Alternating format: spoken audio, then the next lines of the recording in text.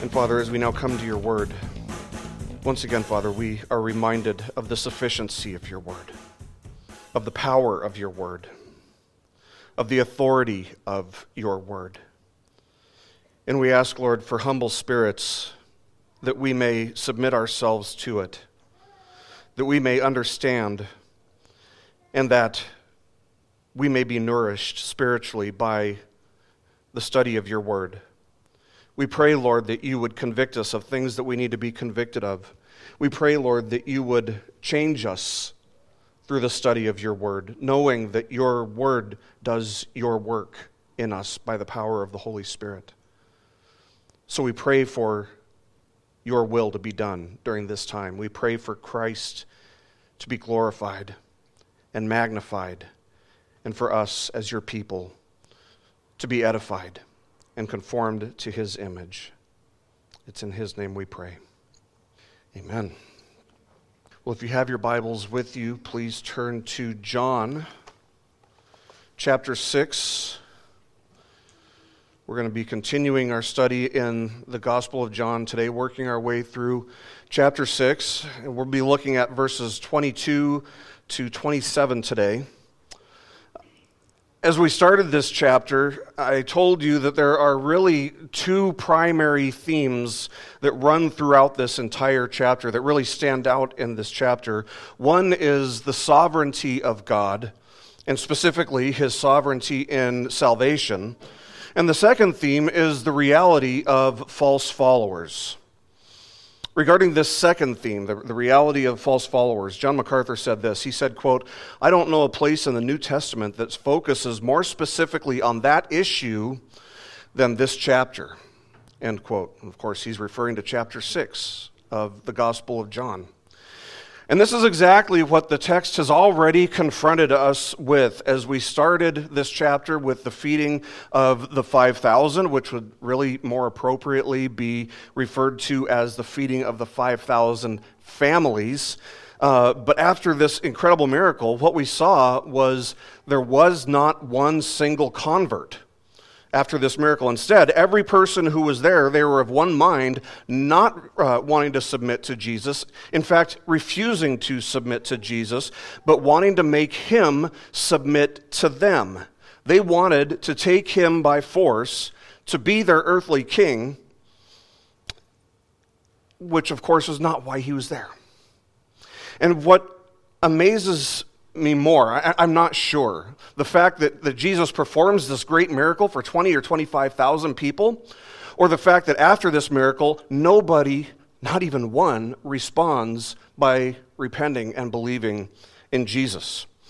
Which do you find more amazing, the miracle or the rebellion?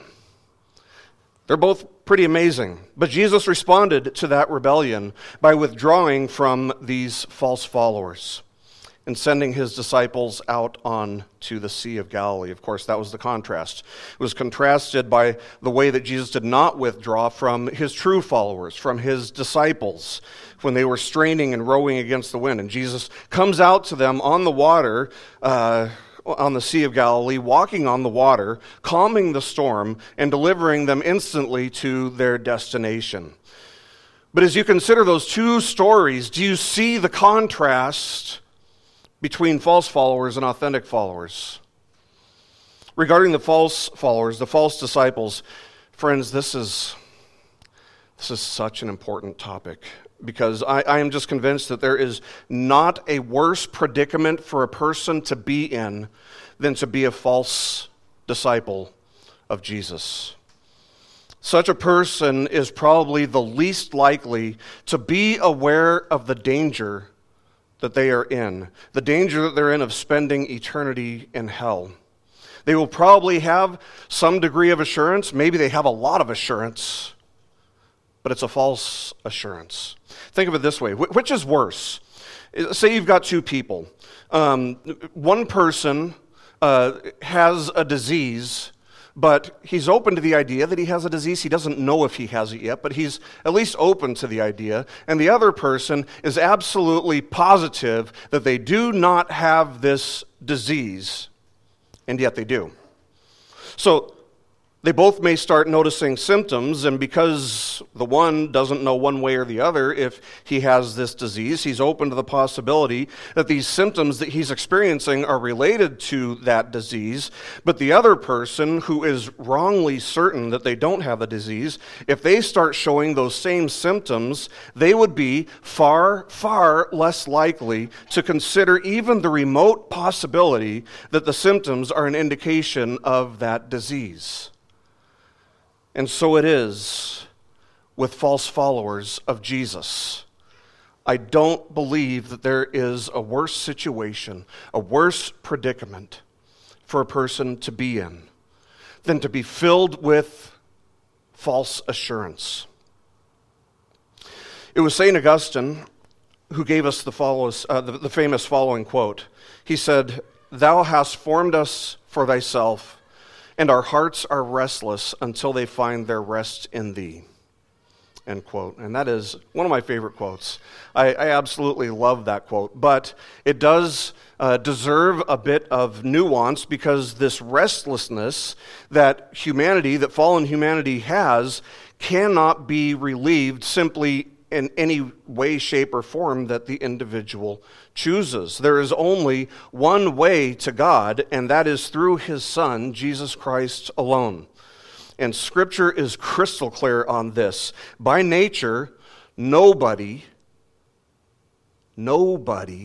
seeks for God.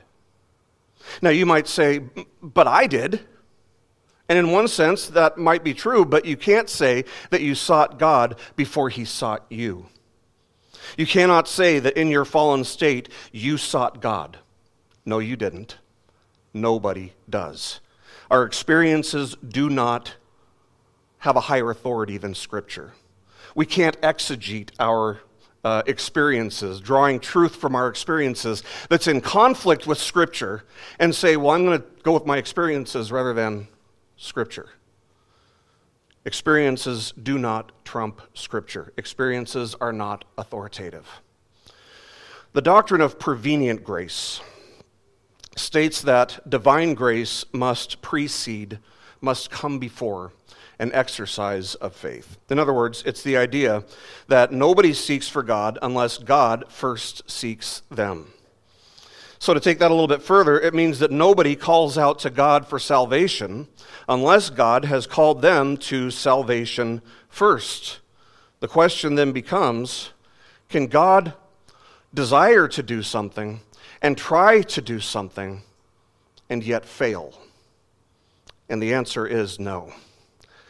No, he cannot fail. Scripture is also crystal clear on that. And we're actually going to get much more into that in our text next week. But for now, we need to understand that apart from the work of the Holy Spirit in a person's life, giving spiritual life to the spiritually dead individual, enlightening their mind with the glorious truth of the gospel, a person cannot even begin to think rightly about God. Because indeed, by nature, they cannot even desire to think rightly about God. So, when we're talking about false followers, we're talking about people who very well, in one sense, may be said to seek God, and yet they seek him wrongly. They seek him for all the wrong reasons. They seek him for selfish reasons, for self-fulfillment, for all the wrong reasons. And this is what we're going to see in the passage that we examine today. People are seeking Jesus, in one sense, but they seek him and they follow him for all of the wrong reasons. And so in the ultimate sense, they are not seeking him. They are not following him. So our text for today is John chapter 6, verses 22 to 27, and the point of this passage is that we, even today, we must ensure that we are seeking and following Jesus for all of the right reasons. Jesus had sought the disciples in the middle of the lake, and upon getting into the boat, John told us they immediately arrived at their destination. So the setting in the text that we're looking at today is the following day. Let's look at verses 22 to 25. It says, "The next day, The crowd that stood on the other side of the sea saw that there was no other small boat there except one, and that Jesus had not entered with his disciples into the boat, but that his disciples had gone away alone. There came other small boats from Tiberias near to the place where they ate the bread after the Lord had given thanks. So when the crowd saw that Jesus was not there, nor his disciples, they themselves got into the small boats and came to Capernaum seeking Jesus. When they found him on the other side of the sea, they said to him, "Rabbi, when did you get here?" And let's just stop there. There's a bit of ambiguity here in understanding the sequence of events. What we can gather for certain is that the same people who witnessed the miracle of the feeding of the 5,000 families are now on the other side of the sea, and they aren't sure exactly, they actually have no idea how Jesus got there, because they knew that he didn't get into the boat with his disciples. At least he didn't get into the boat when they saw. He didn't get into the boat when they left the shore. And so they are confused, they are perplexed to see him show up with his disciples on the other side. They can't even imagine, they can't fathom how in the world he got there, because they don't conceive of the idea that he would have walked on water out to the disciples' boat. So however these people got to the other side, some believe they walked around, some believe they came over in boats after the storm. I tend to believe that they probably walked around, but I don't want to get too dogmatic about a small detail like that. However they got there, the point is that they are perplexed. They're confused. You might even say that they are amazed by the fact that Jesus is there. And so they go up to him, because he's the one that they're waiting for. He's the one they're looking for. And they ask him, "Rabbi, when did you get here?" Now, let's not miss the fact that they did come to Capernaum seeking Jesus. The text says that explicitly. But what we must understand, and what the text is about to explain for us, is that they weren't really seeking him, because they weren't seeking him rightly. They were seeking him purely for selfish reasons. Specifically, they were seeking him because the meal that he had miraculously provided for them the previous day had been really nice. A free meal, all that you can eat, and then leftovers. How convenient, right? But now they're hungry again, because it's the next day. And so they're hoping, they're expecting to be given another free meal. And so they ask him, "Rabbi, how did you get here?" And how does he respond? We're going to see that in a second. I'll give you a little bit of a spoiler. He's going to pretend that he didn't even hear them. What he's going to do instead is he's going to choose to deal with the issue of their seeking after him and following after him wrongly, which in truth is no different from not seeking him or following him at all. In fact, this is the issue that will lead to the sermon that Jesus preaches on God's sovereignty in election in much of this chapter.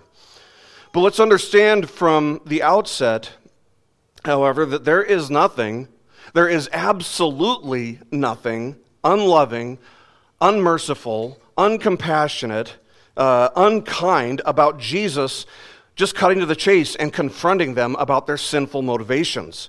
About the issue of following him wrongly. In fact, it is actually the most loving thing that anyone could do, because they will not seek him or follow him rightly if they aren't even made aware of the fact that they've been seeking and following him wrongly. See, there's a tendency that you can find, even in the American church today, it's actually kind of pervasive, that's centered on the idea that there isn't a right way or a wrong way to seek or to worship God. The idea is that as long as we're not doing anything that God has explicitly forbidden, that we're free to come to him and to worship him in any way that we want. And that is absolutely nonsense. Because there's an endless number of things that aren't explicitly forbidden. But there's a set of very explicit instructions in Scripture regarding how God is to be approached, how God is to be worshiped. But here's the bottom line. The bottom line is, friends, that there is nothing more important than seeking and following Jesus rightly. It's the most important thing in the world. And that's why I say that we must ensure that we are seeking and following Jesus in the right way for the right reasons, even today.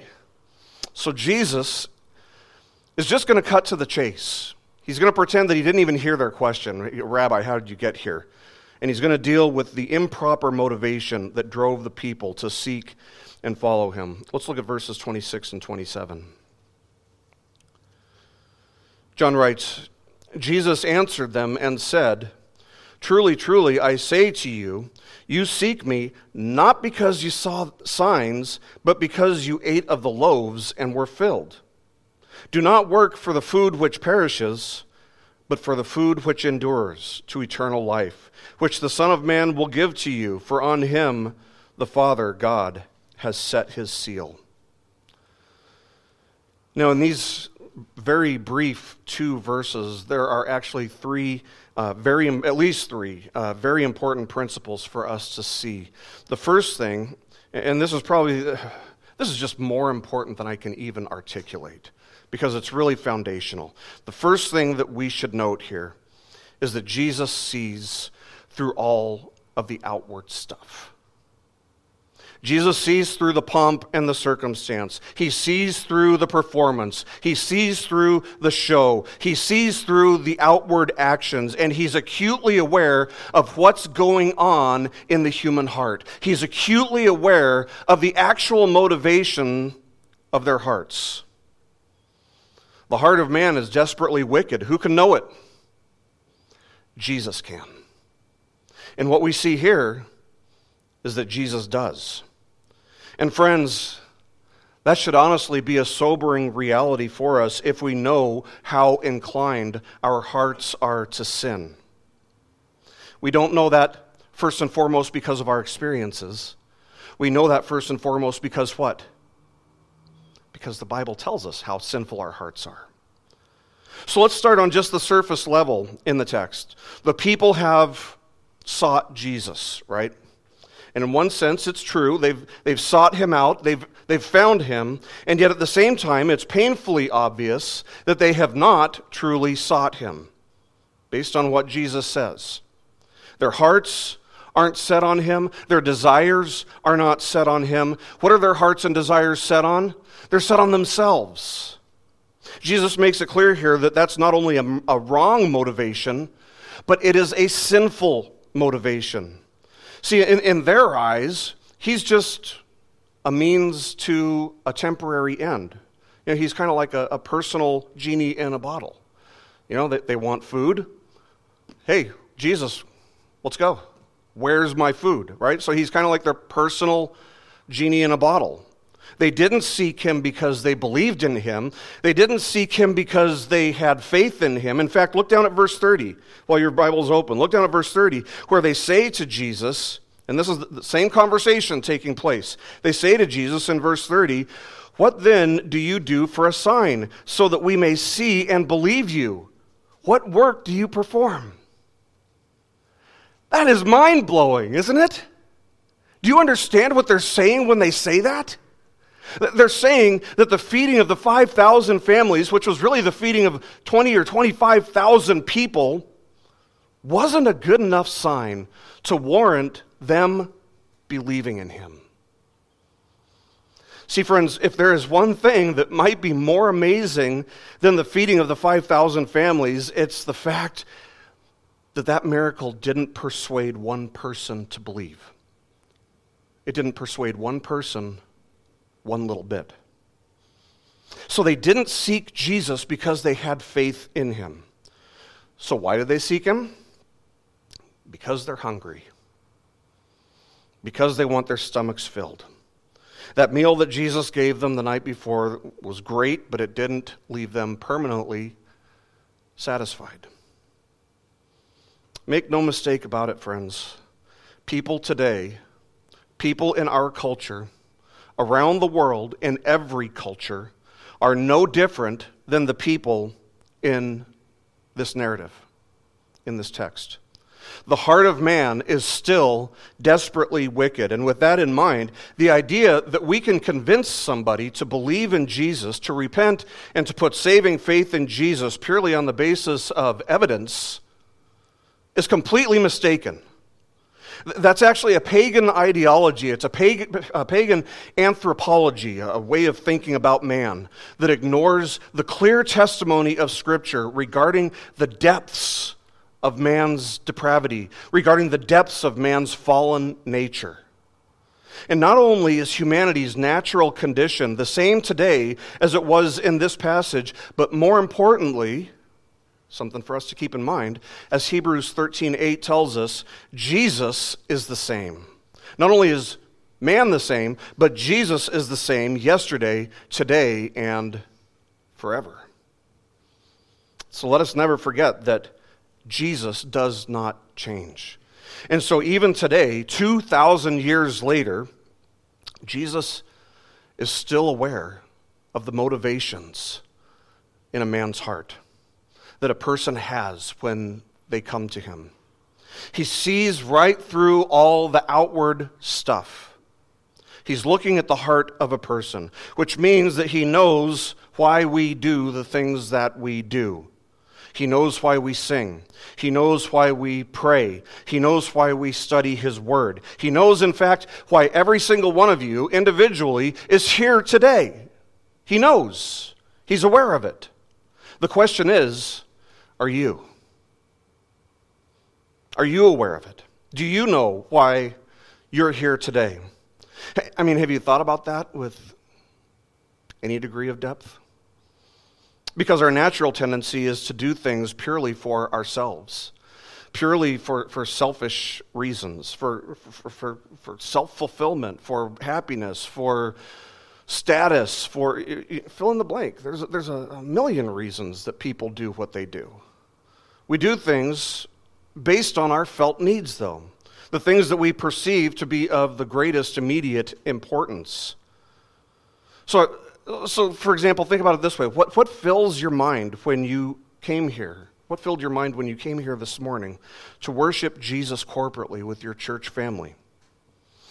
I mean, did you come in here today thinking about how you need to be out of here by 12:30 because you have somewhere to be after church? Seahawks season's done, sorry. But there are some football games on today. Did you come today thinking, boy, I can't wait to sit back today and watch some football? Or maybe I can't wait to go off and have lunch after church, and your mind is just set about, I wonder what I'm going to order. Are you thinking about football games? Are you thinking about food? Are you thinking about, maybe all the things that you need to get done before Monday rolls around? Is this how you come to worship? Because I think our natural tendency is to say yes, if we're being honest. So is this how you come? Or do you come with your mind set on Jesus? And do you come with a desire to proclaim him in song and prayer and to grow in your understanding of him and of his worth? Friends, it is worth having a small dose of concern about this, because so much of the Christianity that we get exposed to is focused on us rather than on God. Now, you might be wondering, what is so wrong with focusing on us? What's wrong with focusing on felt needs? I mean, after all, isn't Jesus the answer to every need?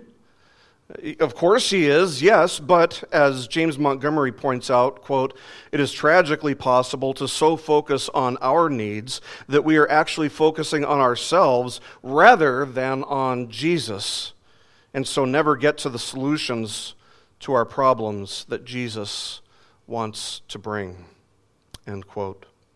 In fact, this is what's so wrong with the social justice movement, by and large. I mean, it doesn't start, the social justice ideology doesn't start with the fact that God has forgiven every sin of those who have put faith in Christ. It doesn't start with the fact that we are united to God and to one another, every other Christian, by the work of Christ on Calvary. No, it denies, in fact, that we are united, and it emphasizes the idea that we are divided, that some people have somehow wronged other people. Maybe we've wronged others, or maybe others have wronged us. Maybe we ourselves haven't specifically wronged others, but our ancestors have. And so the attention, all that attention, is focused on who? Me.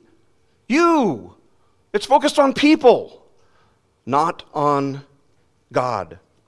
As people seek for ways that somebody could even qualify to call themselves somebody who's been oppressed or somebody who's been an oppressor.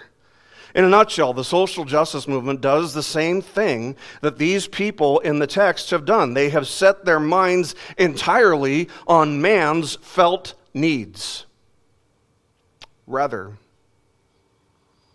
than on Jesus. Friends, I urge you to examine your hearts when you come to worship. Let our devotion be full, be real and pure.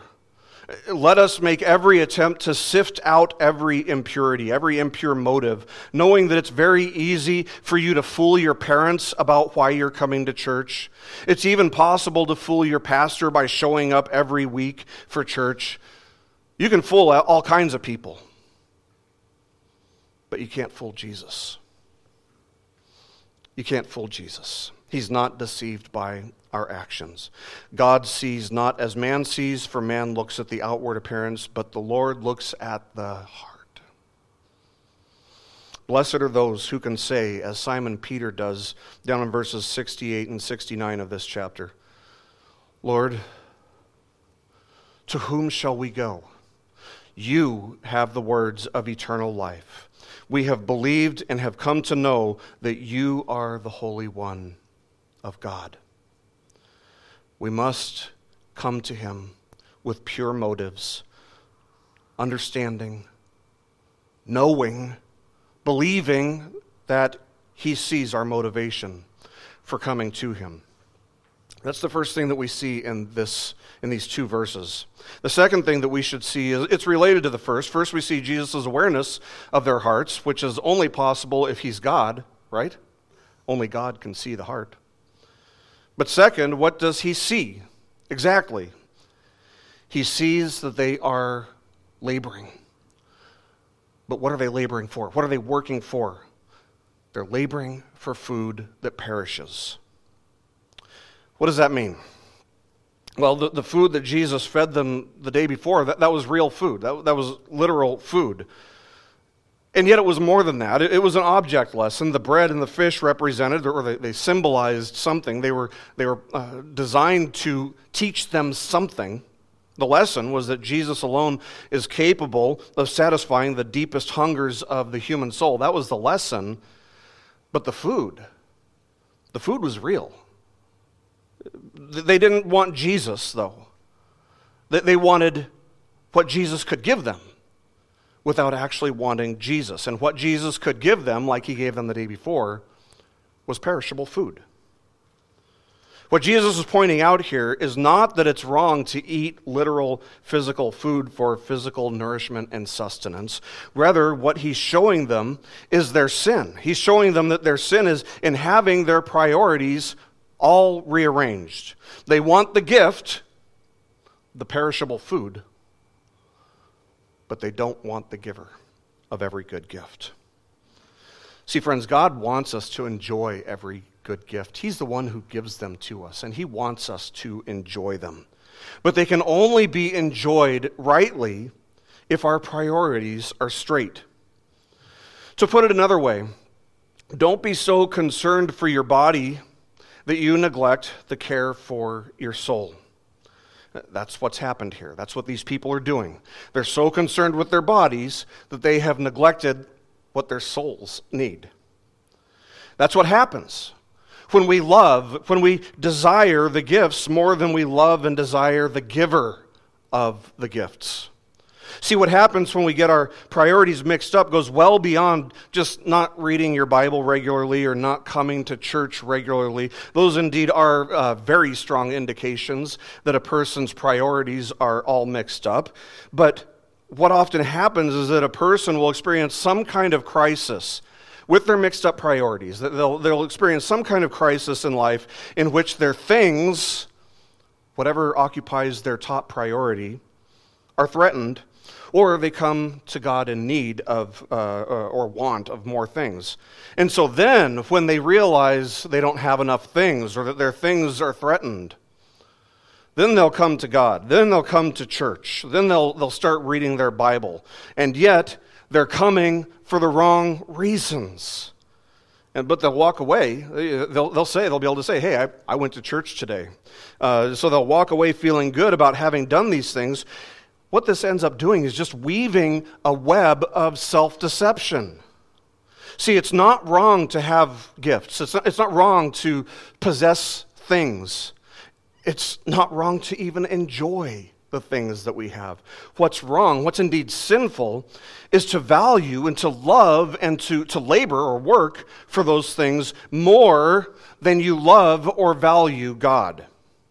And friends, that happens very, very easily to even the most mature of Christians.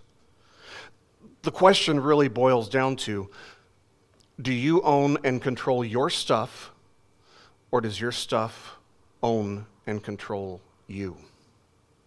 Because that's what happens when your priorities are misarranged.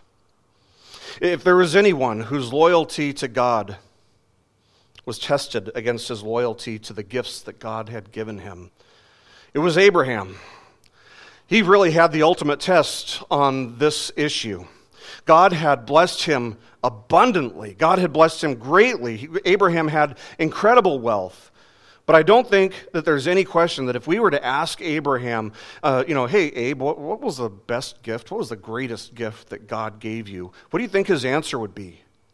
His answer would be, my son Isaac. Isaac was the son of promise, the son that God miraculously provided to Abraham and Sarah when they were well beyond their childbearing years. And as Isaac was growing up into a full-grown man, God steps up and he instructs Abraham, saying this in Genesis 22:2.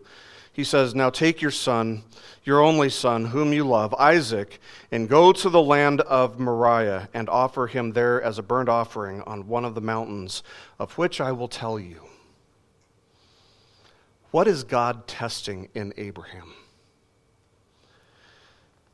He's testing Abraham's priorities. That's what. Does Abraham love the gifts more than the gift giver? Where does his ultimate loyalty lie? And the answer to that question would be reflected in his obedience, or lack thereof, to the instruction that he'd been given by God. I mean, we can be sure that Abraham really had to wrestle with this. I mean, who wouldn't, right? I'm sure that he had to wrestle with this for some time. He unquestionably had to be wondering why in the world God would instruct him to do something like that, after promising Abraham that Isaac would be the one whose line the promise of a Messiah would run through. Hebrews tells us, actually, what Abraham finally concluded, how he finally came to peace with this instruction. He believed that God was going to resurrect Isaac. He believed that God was going to raise Isaac from the dead. Now, God didn't say that. That's not what God said. God didn't say that he was going to resurrect Isaac, but Abraham trusted that God was good, trusted that God was going to accomplish the purposes that he had already expounded upon with Abraham. And so he concluded that whatever God had planned was going to come to pass, even if that means raising his son from the dead. And so Abraham brought Isaac up on Moriah. He prepared Isaac as a sacrifice, and God allowed Abraham to go through with following God's instructions right up to the last second, right before the knife was about to be thrust into Isaac. And at that point, God stopped him. He reminded Abraham of his promises unto him, and he provided the sacrifice that he required. God always provides what he requires.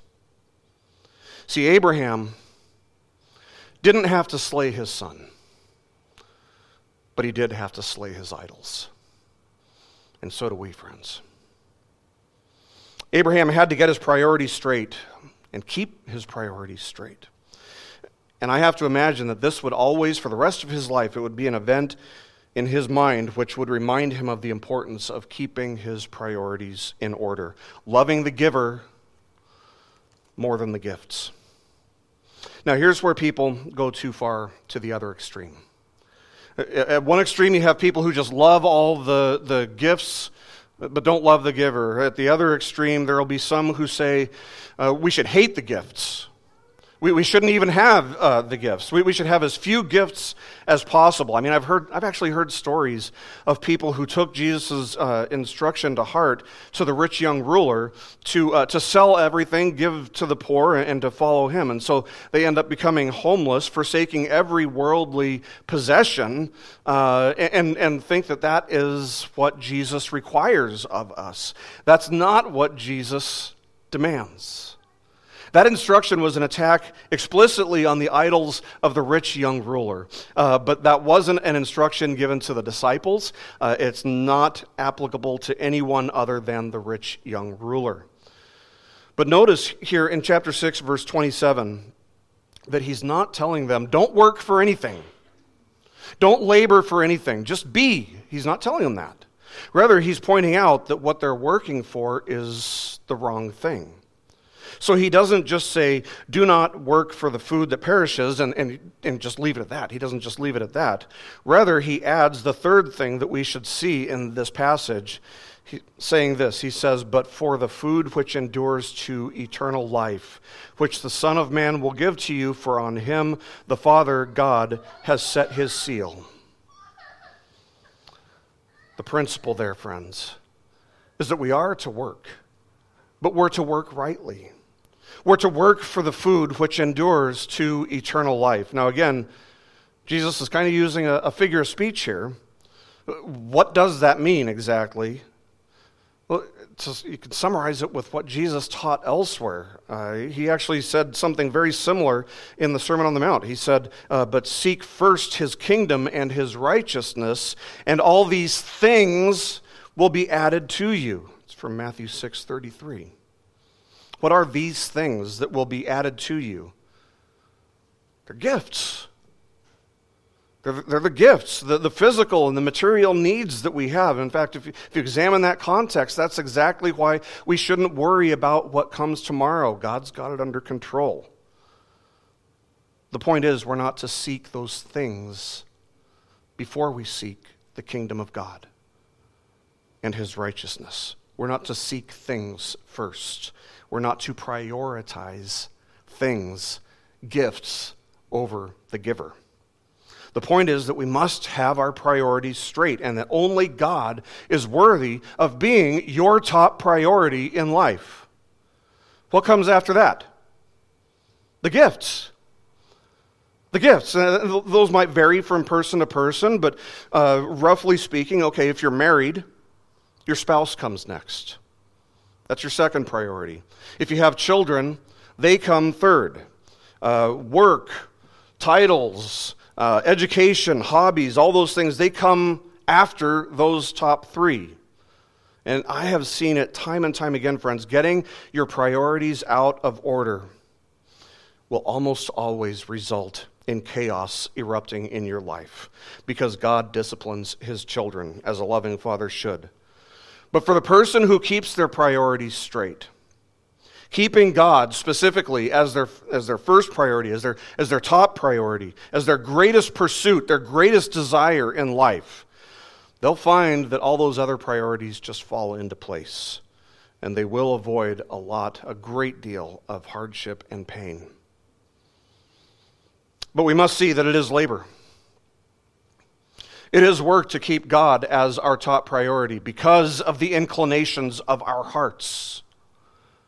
Because our inclination is always to be self-serving and to do things with an improper motivation. So it is labor, it is work. In fact, it's hard work. That's the implication here. How do we labor for the food that endures to eternal life? How do we work for things that matter in an eternal perspective? What does it look like when a person makes seeking and pursuing God their top priority in life? Well, I'd start with this. I'd say they read their Bibles. They read their Bibles, and they don't just, give their Bible a quick look and, okay, cross that off the list, I'm done with that for the day. No, they labor at it. They labor at it like divers taking a deep breath before plunging themselves to the depths of the ocean floor like divers, prying open the mouth of an oyster to get the hidden treasure. We have to ensure that when we come to worship the Lord, both privately and corporately, on the Lord's Day, that we come with clean hands, pure hearts, confessing and repenting of any sin which might be hindering our walk with the Lord. We must pray as if we're soldiers who are caught behind enemy lines in a battle, radioing for help. All this is to say that to labor for the food that endures to eternal life means to labor in the means of grace that God has appointed. God has ordained all of these things as means of grace, things that keep us spiritually healthy, spiritually nourished, things that keep our priorities straight. God has ordained all of these things for our spiritual health. And if God is indeed at the top of our list of priorities, these are the things that will follow, and these are also the things that will keep him there at the top of our list of priorities. So these people in the text, they came to Jesus, they sought Jesus, but they didn't seek him or come to him rightly. So what do you think happened?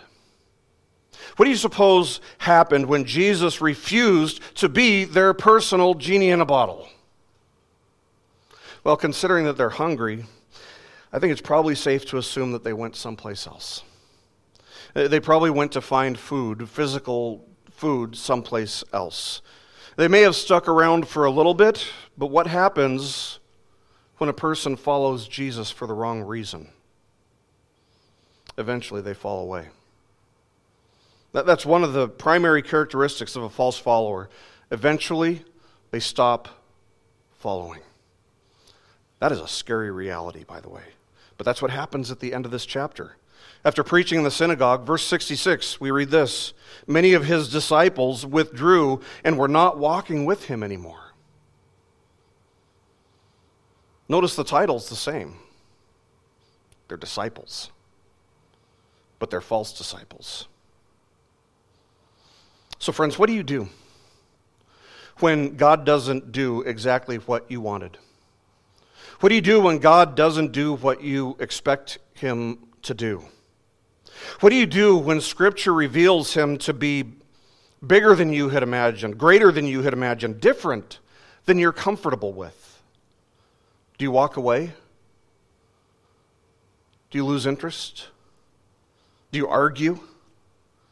Or do you joyfully submit yourself to him, realizing that whatever it was you wanted from him, whatever your plans, whatever your intentions are, they're not as good as the plans and intentions that God has for you? But if you're going to seek God and worship him rightly, as opposed to the multitudes who do so wrongly, you must not only have pure intentions, but you must realize first and foremost that the riches of God's grace are only found in Christ Jesus. They are only found in Christ Jesus, the eternally begotten Son of God. The person who seeks for God outside of Jesus is going to come up empty every single time. You have a better chance of finding flying unicorns at the bottom of the ocean than you do of finding God outside of Jesus. Jesus says of himself, on himself, the Father God has set his seal. Now, the seal in Jesus' day was basically the equivalent of a notarized signature in our day and age. It was the guarantee that whatever a document says, it was fully approved by the sender. It meant that the document was authentic, the real deal. It wasn't a forgery. It wasn't a cheap knockoff. And Jesus is saying that is him, sent by the Father with the seal of the Father, of God. Jesus is saying that he alone is qualified to grant eternal life to those who come to him. And he's authentic. He is fully approved of by the Father. He alone is the means by which a person may come into fellowship with God. Jesus will declare in chapter 14, I am the way, the truth, and the life. No one comes to the Father but through me. Do you believe that? If you do believe it, you must know that if you seek God at all, then it must be in Christ Jesus. But if you don't believe that, if you don't believe that he alone is qualified to say that he alone can say, I am the way, the truth, and the life, and no one comes to me but through the Father, if you don't believe that, you can search every nook and cranny in the universe, but you will not find God. Not only will you not find God, but if you don't find God, you won't find peace with God. You will remain his enemy. Reconciliation with God is only found in Christ. But consider Christ's promise that he will give eternal life to all who seek it in him. All who come to him for eternal life, he will give it to them. What gracious and encouraging words. So believe in him and come to him exactly as you are. Whatever the needs of your souls might be, Jesus alone is willing and able to satisfy those needs, to fulfill those needs freely and instantly and bountifully, more than sufficiently, graciously, and eternally. Friends, we must ensure that we are seeking and following Jesus for all the right reasons. We must make sure that we are not working for food that perishes, but for food that endures to eternal life. So what are you laboring for? What are you working for? Things? Gifts? Food that will perish? Temporary things? Or food which endures unto eternal life? Friends, let us never settle, nor feel content or satisfied by the gifts apart from the giver, by the things of this world. But may our ultimate contentment and our ultimate happiness be found in seeking the one whose blood washes away the crimson stain of sin, the one upon whom the Father's seal is set, the bread of life, the Lord Jesus Christ. Jesus alone is worthy of being our top priority and our greatest pursuit in life. Let's pray.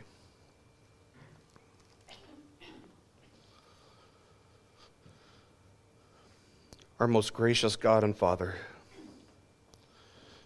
we thank you that you have given us this text for your glory and for our good. We thank you, Lord, that while the desires of our hearts were constantly evil, while we were enemies with you, not seeking you, not desiring you, not loving you, you sent your Son, Jesus, to pay for the sins of your people. You took out the heart of stone in your people, the heart that would not bend the knee to you, the heart that would not yield to you, the heart that would not submit to you, and you replaced it.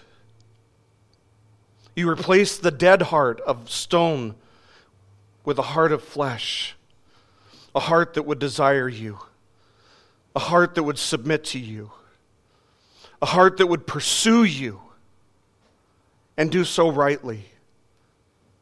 Lord, what grace we can't even fathom, that you would love us so much to redeem us, to change us, to pour out your love and your blessings on us through Christ. We thank you for these things. We thank you for the eternal life that is found in Christ. We thank you for the grace that drew us to him. And we pray, Lord, that our lives would continually be more and more yielded to him, as he is not only our greatest priority, but must remain our greatest priority. Lord, forbid that we do not keep him as our top priority. But we pray, Lord, that by your grace, when we're tempted to let him slip to second or third place or worse, that you would discipline us in your love. Keep the Lord Jesus, we pray, by the power of the Holy Spirit working in us. Keep the Lord Jesus as our top priority in life, that we may glorify him in all that we do. Thank you for this blessed assurance that we have of eternal life in him. May we use every resource we have, every minute, for the sake of glorifying him. It's in his name we pray. Amen. This message has been brought to you by BibleStudyPodcasts.org.